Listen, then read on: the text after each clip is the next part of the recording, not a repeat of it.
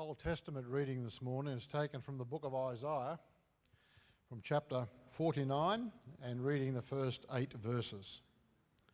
Listen to me, you islands. Hear this, you distant nations. Before I was born, the Lord called me. From my mother's womb, he has spoken my name.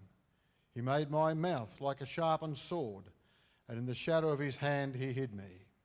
He made me into a polished arrow and concealed me in his quiver. He said to me, "You are my servant, Israel, in whom I will display my splendour." But I said, I have laboured in vain. I have spent my strength for nothing at all. Yet what is due me is in the hands of the Lord, and my reward is with my God. And now the Lord says, he who formed me in the womb to be his servant, to bring Jacob back to him and gather Israel to himself. For I am honoured in the eyes of the Lord, and my God has been my strength. He says, it is too small a thing for you to be my servant, to restore the tribes of Israel, the tribes of Jacob, and bring back those of Israel I have kept. I will also make you a light for the Gentiles, that my salvation may reach to the ends of the earth. This is what the Lord says, the Redeemer and Holy One of Israel, to him who was despised and abhorred by the nation, to the servant of rulers. Kings will see you and stand up. Princes will see and bow down because of the Lord who is faithful, the Holy One of Israel who has chosen you. This is what the Lord says, in the time of my favour I will answer you, and in the days of salvation I will help you. I will keep you and make you to be a covenant for the people, to restore the land and to reassign its desolate inheritance. And from the New Testament, from the book of Galatians,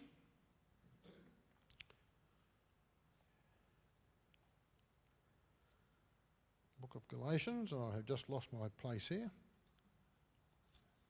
Here we are, 11, verse 11.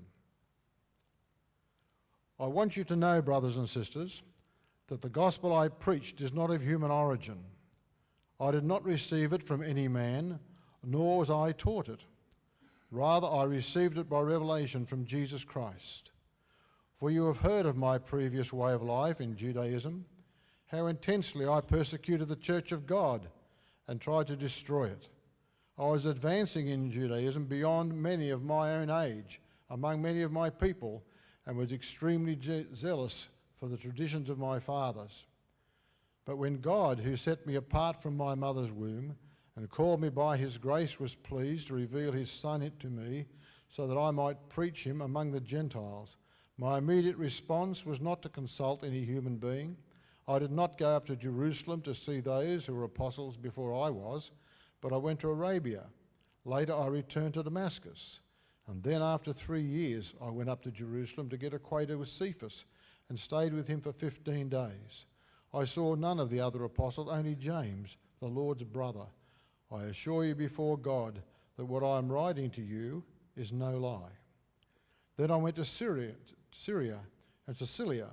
I was personally unknown to the churches of Judea that are in Christ. They only heard the report. The man who formerly persecuted us is now preaching the faith that he once tried to destroy, and they praised God because of me. Amen.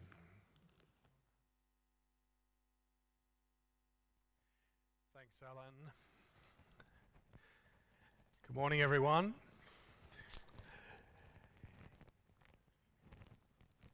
For those in my home country, it was the event of the year. I wonder whether anybody here was up late last night watching the coronation of King Charles III. Can you just show me your hand if you were? Oh, that's helpful to know. For those of you who missed out, you can see it online.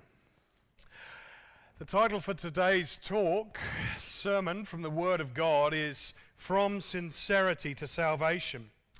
And last night we as a family watched the King's coronation. And there were some great things about that event. We had some wonderful readings from the scriptures. We had a reading from Colossians chapter 1 about the Lord Jesus Christ, who he is and what he has done. We had a reading from Luke chapter 4 where the Lord Jesus opens the scriptures from Isaiah and confirms that in the very reading of those scriptures they are fulfilled in him. And what we had last night was a lot of pomp and ceremony and sincerity as our King Charles III was crowned. He is also assuming the title of Supreme Governor of the Church of England. He made declarations and promises to preserve the faith. And my prayer last night, and our prayers I encourage you to continue in, are that God would grant him the grace to fulfill those declarations and promises. But sadly, he was not helped in this by his King's Council, the Archbishop of Canterbury. There were invited and involved leaders of other denominations, leaders of other faiths, to join in service, participation in service of the community. Leaders from the Jewish faith, from the Islamic faith, from the Hindu faith, from the Buddhist faith, from the Sikh faith. It was a coronation with sincerity and pomp and ceremony, and then a sermon that eviscerated God's word concerning salvation found in Jesus alone. The sermon that was preached showed us Jesus' example and alluded to universalism. That is, it did not communicate to the watching world that faith in Jesus alone is the way, that salvation is found only in the Lord Jesus Messiah. And so whilst there was a lot of sincerity, you can be sincerely wrong. You can tell I'm a little impassioned. I'm an Englishman. It bubbles under the surface most of the time.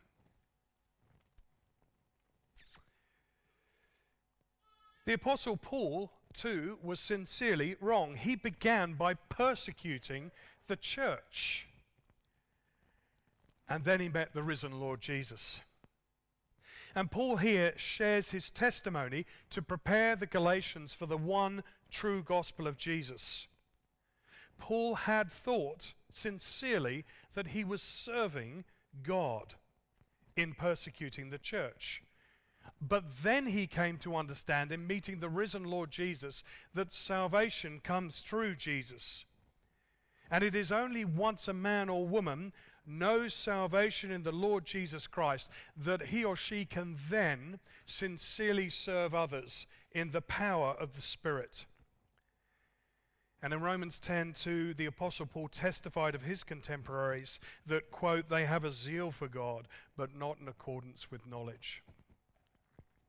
And as we come to these scriptures, we do need the help of the Spirit of God to rightly understand and to discern what that means for us. So I'm going to lead us in prayer. Gracious God and loving Heavenly Father, we thank you for bringing us together as your people today. We pray that we would continue by your grace to sit under your word and not to elevate ourselves over it. And I pray in your mercy that the words of my mouth and the meditations of our hearts will be pleasing in your sight, our rock and our Redeemer. And we pray these things in the only way that we can, in the name of the King of Kings, the Lord Jesus Messiah. Amen. 3 points this morning. The first one is persecuting the church. And I'm going to ask you to have a look with me at verse 20 of chapter 1, where Paul says this. He says, I assure you before God that what I am writing you is no lie. Paul's former way of life. He discusses in verse 13, you've heard of my previous way of life in Judaism. It is evocative, I think, for those of us who have had a former way of life to consider what we once were. Do you have a former way of life? My former way of life and yours was based on a lie. And the lie is being propagated today, and it is this, that we are all inherently good. That was the premise of the sermon we heard yesterday, that we are all inherently good. That view, that presupposition informs everything in our worldviews. It impacts our worldview, our counseling, our psychology to presuppose that we are inherently good. It is completely contradictory to what God's word tells us about ourselves, that we are inherently broken, that we are in sin, and that we need to be saved from our sin, and that Jesus is the only way of salvation. This is the gospel, the one gospel, the good news. And the Galatian problem is that they have heard this gospel preached by Paul and known salvation from sins, and then gone back to what they might contribute. When Jesus has fulfilled the law, when Jesus offers his people freedom, when Jesus has done the work. The first thing that we need to do is to repent of our sin, to turn from our former way of life, and to turn to Jesus Messiah. And the world's lie is that we do not need saving from our sin.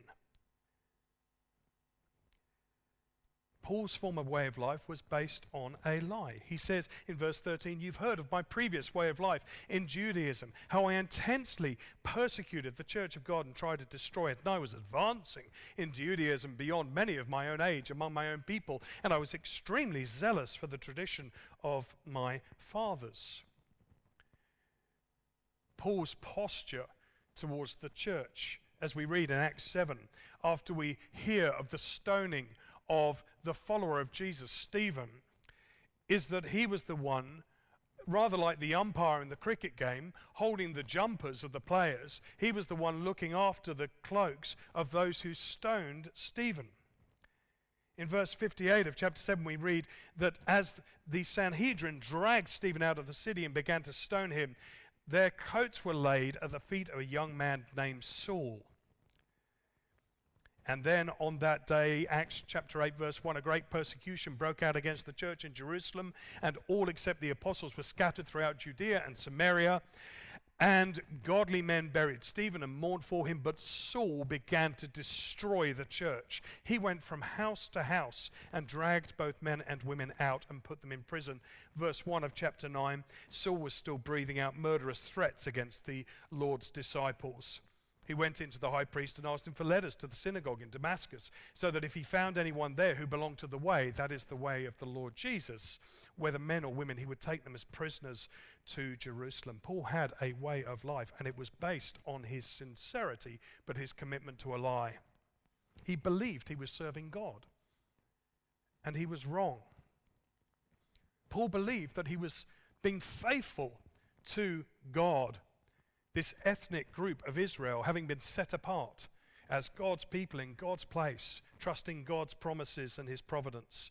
And you remember how they had these signs in their bodies and their beliefs and their behaviors. The sign in the body was circumcision. That the sign of their belief was they were committed to the holy Sabbath day. That the signs in their behaviors was keeping kosher and eating very particular types of food. This was how God's people showed their devotion to God, and Paul kept these commandments from Torah, or God's law. He encouraged God's people, Israel, to keep to those commitments and to keep themselves separate from the staining of the Gentiles' practices. I was driving with my son yesterday, and I was reminded as I was driving with him that there is a rule, of course, that he can, as a learner, only drive at a maximum of 90 kilometers an hour. So whether you're in a 90 zone or 100 zone or 110, you can only do 90. But when he first started driving, we had another rule, which was that we would keep 10 kilometers an hour under the maximum speed, just for safety, as he kind of earned his stripes as a learner driver. And it was a funny thing, because yesterday I got a bit muddled, and I was like, are we meant to be keeping under at 80 in the 90? He said, no, Dad, I can do 90. And I was like, oh, that's right. That's the rule. That's the law. He can do 90. That was our extra rule that we had for safety. And it's amazing how you get preoccupied with your rules that you make. And the thing about Paul in his form of Judaism was that he had added layers of rules to keep God's law. There was Torah that God gave, but then there was these other layers called halakha that the Pharisees would keep and keep other people too. And this was the Pharisaic Judaism to which Paul belonged. And he was boss level at this. He was a Pharisee, a zealot, an ultra-purist form of Judaism. In fact, we read this in verses 13 and 14 there. His Judaism, his zeal, verse 14, didn't relate to the general form of Judaism, but rather a very particular form of Judaism and Jewish vocation to which Paul subscribed. And he was sincere in it. And he believed that he was called and commissioned by God to fulfill this. In the words of the commentary on Galatians by Lionel Windsor, Paul had, I quote, a vocation which construed Israel's role in God's promises as a call to live as a holy nation in the midst of other nations and to preserve that holiness by seeking to protect and remove Jews from the contaminating influence of sinful, unclean Gentiles. Can you imagine what that was doing for Paul? The fact that this gospel of Jesus Messiah was being preached both to Jew and Gentile. Unclean Gentiles were coming alongside Jews. And Paul thought he was doing a sincere service to God in cleansing, a form of ethnic cleansing of those who were following now this cultic Yeshua. He organized abuse. He witnessed their deaths. And Paul's posture in persecutions these days probably could be aligned closest with the words terrorism or terrorist. For this is what Paul was like. And he thought he was doing good for God. What was it that changed Paul in his understanding of his service to God and his sincerity? Well, it was my second point, meeting the risen Lord Jesus. Paul was called and commissioned by Jesus. It says in verse 11, I want you to know, as he speaks to the Galatians, the gospel I preached is not of human origin, but I received this gospel by revelation from Jesus Christ. I didn't receive it from any man, nor was I taught it, but when God, who set me apart, verse 15, from my mother's womb and called me by his grace, was pleased to reveal his Son in me, then I was enabled to preach Jesus among the Gentiles. It was an utterly transformative experience for Paul. Saul, as he was known of Tarsus, in Acts 9 on the road to Damascus, he has this experience of meeting the resurrected Lord Jesus. Verse 3, as Paul neared Damascus on his journey, suddenly a light from heaven flashed around him and he fell to the ground. And he heard a voice say to him, Saul, Saul, why do you persecute not my church? Why do you persecute me? Who are you, Lord? Says Saul. I am Jesus whom you're persecuting. Now get up and go into the city and I'll tell you what you must do. This was an utter transformation for Saul. Saul, the mighty stoner, Saul, who then became the puny purist Paul. You see, the word Saul means mighty and the word Paul means puny. And I hasten to add that Paul was not converted to Christianity. Paul was a Jew. He was completed in meeting his Messiah. Conversion is for the Gentiles. But that's a story for another day, and we'll get to that next week as we look at chapter 2. But for now, I just, maybe for a moment, for those of us who are gathered here, who have had a transforming experience of God's grace in Jesus, just think back to those words at the beginning of verse 15. But when God. Do you remember when you came to the conviction that Jesus was your Savior from your sins and Lord of all? Do you remember that transformation that began in your life? How God took you from the darkness of death and sins to light and life in the Lord Jesus. Perhaps some of us have been walking with the Lord Jesus all our days, and we don't know in the same way that sort of transformation from death to life, from darkness to light. But we thank God that we've known him and walked with Jesus all our days. Or perhaps you're somebody here today who has not fully understood that Jesus has laid down his life on a cross for your sins, and that you might have that forgiveness. Come to the Lord Jesus today, and he will wash you clean of all those things and receive you if you would repent of your sins and trust him by his grace. Transforming grace is what changed Saul.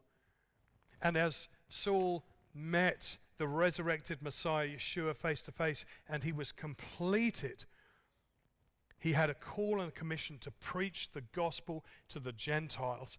And this is in some way in fulfillment of Isaiah 49, our first reading. Salvation is found only in the person of Jesus Messiah, for there is only one gospel. The Apostle Peter makes this clear in Acts chapter 4, verse 12, where he says, there is no other name by which we may be saved. And may the Lord rekindle in us, his church today, a desire to share that one gospel with all who would listen, because Jesus Messiah is the only one who can save us from our sins and give us hope for life and life eternal, because he alone is the King of Kings. Paul goes on to say, does he not, that verse 16, my immediate response was not to consult with any human being. And we begin to listen to that and go, wait a minute, is that true? Because immediately after he meets Jesus on the road to Damascus, he's actually told to go and connect with a guy called Ananias.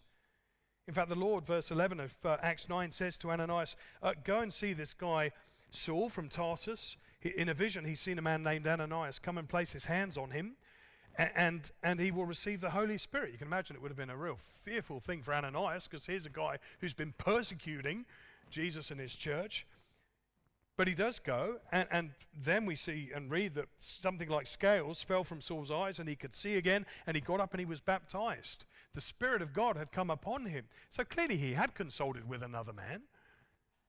So what's going on here when Paul's talking about this? Well, what he's saying is that he didn't go and confer with the other apostles of the Lord Jesus who were involved in his earthly ministry. Jesus met Paul on the road, but Paul did not visit the apostles because he went off for 3 years. Beyond Acts, we can only speculate where he went and with whom he met and how he came to understand this one gospel in such rich theological depth. Because it says in verse 16 that he did not go to Jerusalem, but verse 18 he went to Arabia, and 17 to Damascus, and only later to Jerusalem after 3 years. And then he only had 2 weeks with Cephas or Peter, and in fact he only met James, the Lord's brother, verse 19, and then he was off for another 14 years. And the next time we hear about him is in chapter 2, verse 1. But the gospel that Paul had received from Jesus was with Jesus' authority, and it was authentic, and we find out eventually that it reconciled perfectly with the gospel that Jesus had shared with the other apostles. And whilst there were Judaizers coming from Jerusalem trying to undermine Paul's influence in Galatia and lead the Galatians astray, we are affirmed that we can have confidence in Paul's gospel as it is, the one true gospel which points to salvation. And Paul's gospel is preached to the Galatians, and today it is preached here, and it has the power to save lives, because the gospel is a gospel for salvation. And this brings us to my third and final point today, that Paul is preaching the one gospel. Now, she didn't want my help. She was only 3 years of age, but she could very definitely tie her shoelaces by herself. She'd carefully watched how to do it. If I might have the next image up. Thank you, Catherine. But something did not compute in her mind, and she tried it for herself. She didn't want Daddy to help her. I got that very first defiant look from her, so I just left her to it. It wasn't because I was frustrated or angry. I had to walk away so that she could learn. She had to experience her weakness to then come and ask me. She didn't have the power to tie her own shoes yet, and shortly she was at my door knocking with 2 words: I can't. And so I said, how can I help? Just as a little girl who can't yet tie her shoes needs to come to her earthly father, we need to come to our Heavenly Father in complete dependence on Him for our salvation and for our maturation. And in fact, in all things, we depend on God, His divinity and His grace, understanding as He does in the person of Jesus our frailty and humanity.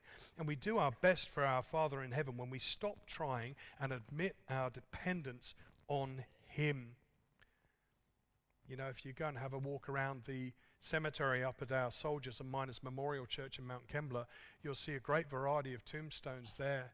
Many different people, some soldiers, some miners, some tradies, some teachers, all very different in their expression of life, but all the same in their death, because they cannot raise themselves. Just as we are dependent upon the Lord Jesus for our salvation, so we are dependent upon Him for the hope of resurrection, all by God's grace.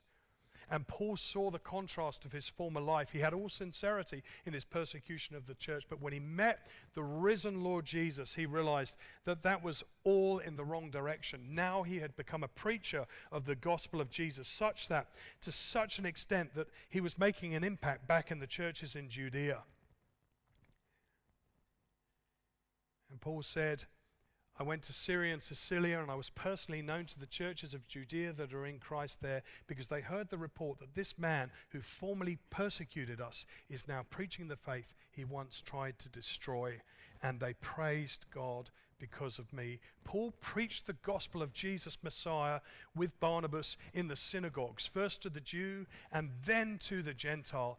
And then when he became rejected, it was the light to Israel that he became to the Gentiles. In fact, in Acts 13:46, it says that they spoke the word of God to the Jews first. Since you rejected and do not consider yourselves worthy of eternal life, now we turn to the Gentiles. For this is what the Lord has commanded us. I have made you a light for the Gentiles, that you will bring salvation to the ends of the earth. And again, we'll see more of this in chapter 2. But what we see now is something profound about the preaching of the gospel and Paul's reputation. Once a persecutor of the church, now a preacher of the gospel, the power of transforming grace to change his life led to this beautiful conclusion, verse 24, and they praised God because of me. They praised God because of Paul. Will they be praising God because of me? Will they be praising God because of you? We heard about this amazing story of our partnership in the gospel with brothers and sisters over in Ethiopia from Rod today. There are many in that nation praising God because of your prayers, your investment, your commitment to partnership. And what a joy it is, isn't it? To know that we can be agents in the lives of others, to see them come to faith and praising God. So brothers and sisters, you are and you can be agents of God's praise. God uses you every time you read His word and grow in faith and withstand the temptations of the world to go the world's way, and your neighbors and friends see you standing firm for Him. It is to the praise of His glory. When God uses your words, stumbling as we do, to share the sweet relief of forgiveness on offer for the sins that we have been forgiven and the sins of others, then that is for the praise of God's glory. When He uses your posture of confidence in your eternal assurance, even during the hard, pressured times, the light of your faith shines through into the lives of others for the praise of His glory. And God uses your prayers to shape hearts of unbelief, that they might soften to the truth of the gospel of the Lord Jesus, and that we might see others come into His family. Paul was set apart and called and commissioned by the Lord Jesus, and in the end, supported and confirmed in this commission by the Jerusalem apostles. But his transformation from persecutor to preacher was by God's grace and only through Jesus.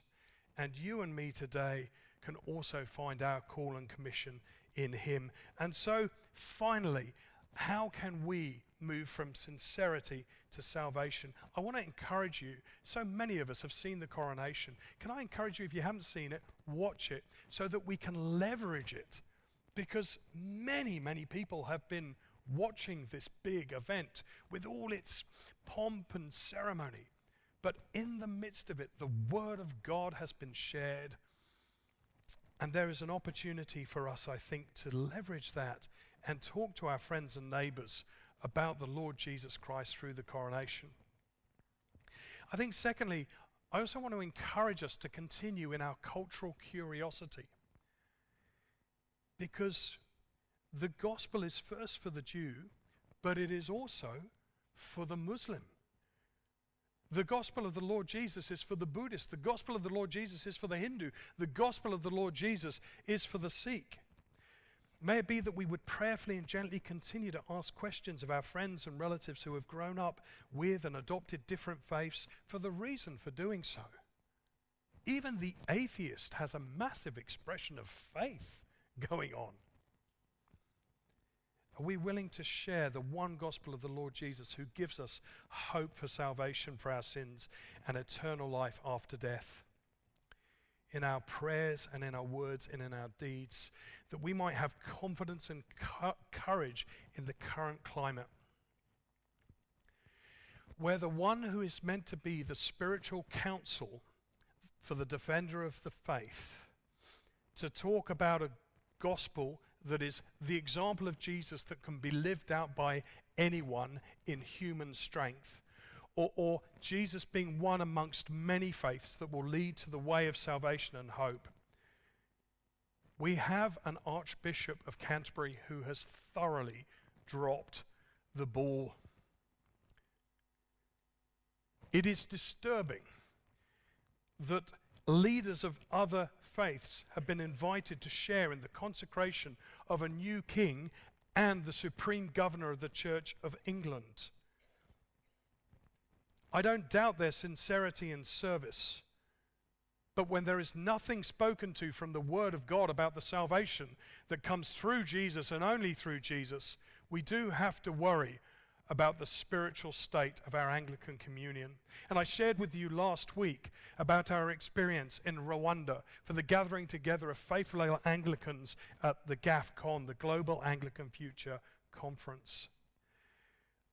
I want to share with you the written response to the faithlessness of some of the leadership in the Kigali commitment that we penned together, which states this, and I quote, "We have no confidence the Archbishop of Canterbury, nor the other instruments of communion led by him, are able to provide a godly way forward that will be acceptable to those who are committed to the truthfulness, clarity, sufficiency, and authority of the Scripture.